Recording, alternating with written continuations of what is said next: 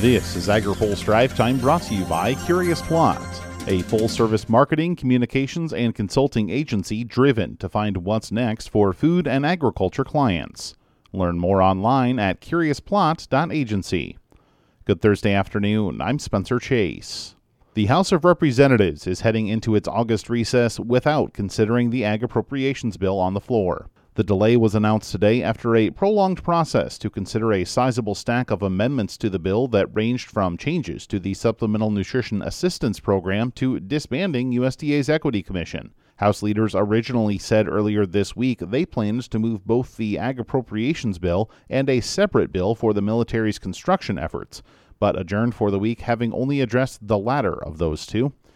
House Speaker Kevin McCarthy downplayed the urgency to move the ag spending bill this week in remarks to reporters. When the Democrats had taken over and spent all that extra money that created inflation, that harmed every American, they put us on a path that we cannot continue upon.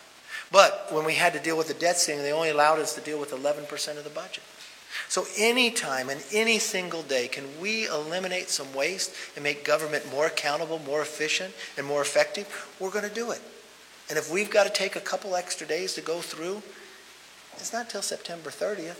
We're going to take that opportunity. McCarthy is trying to move the individual appropriations bills in line with a debt ceiling deal, calling for all 12 to be passed separately. Phil Brasher has more in his coverage on agripulse.com. In other news, President Joe Biden announced a handful of actions today to help deal with the heat wave being felt across the country. Biden held an event today at the White House where he unveiled plans for the Department of Labor to take action and make sure employees susceptible to heat pressure are protected.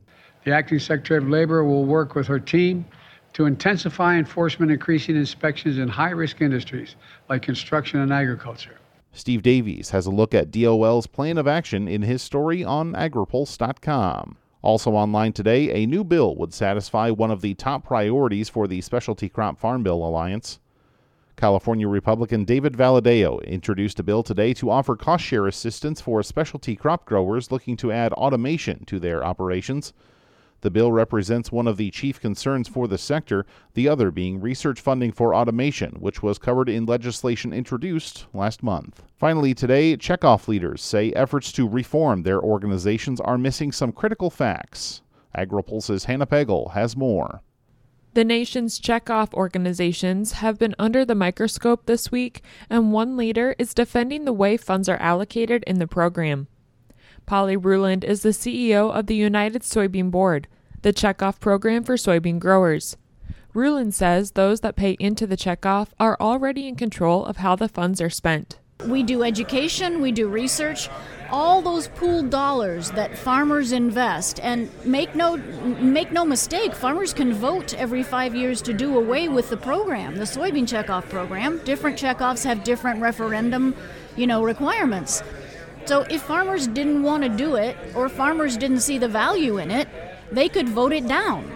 Ruland says she sees the checkoff as a marketing cooperative that helps to educate the public on the products farmers produce. The folks that are involved in the checkoff, both the board and the staff, have to prove value to our investors, and we call them investors.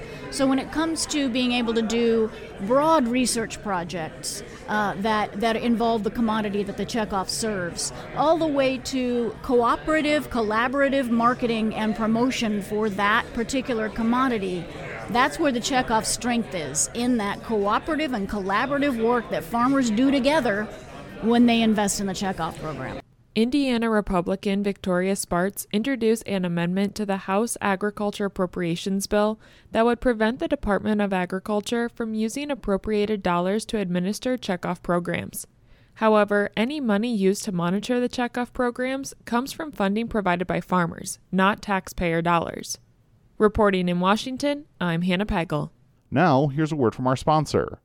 Today's AgriPulse update is brought to you by Curious Plot, a full-service marketing, communications, and consulting agency driven to find what's next for food and agriculture clients. Learn more at curiousplot.agency. That's all for today's Drive Time. For more agriculture, trade, environment, and regulatory news, visit agripulse.com. Reporting in Washington, I'm Spencer Chase.